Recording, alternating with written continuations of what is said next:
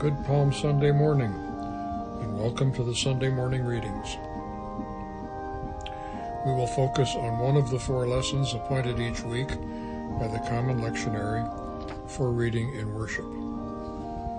Our reflection for today, April 10th, 2022, the 6th Sunday in Lent, is on the Gospel according to Luke, the 22nd chapter, verse 14, into the 23rd chapter, verse 56. The Church has a choice whether to observe this Sunday as Palm Sunday or as Passion Sunday. If the choice is Passion Sunday, our New Testament text takes us through the Last Supper, the trial, beating and mocking, and sentencing of Jesus to death, his crucifixion and burial. This text is especially hard to hear and for a worship leader to read aloud.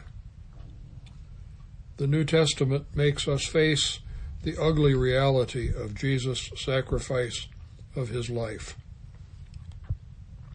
Bishop Fulton J. Sheen once said that many would-be saviors appear in our time, each offering an easy and pleasant road to salvation, but only one Savior ever appeared with a scarred and broken body.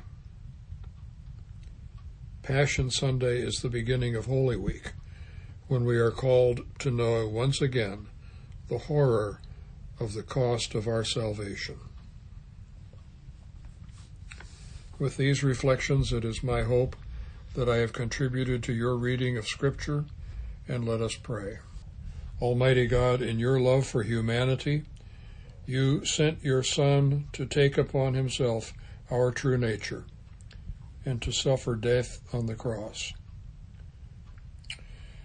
Mercifully grant that we may walk with him in his suffering, and thus in time to share in his resurrection.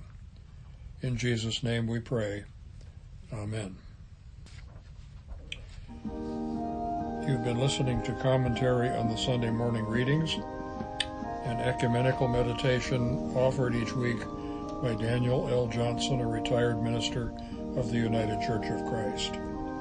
Thank you for listening, and God bless and be with you today and always.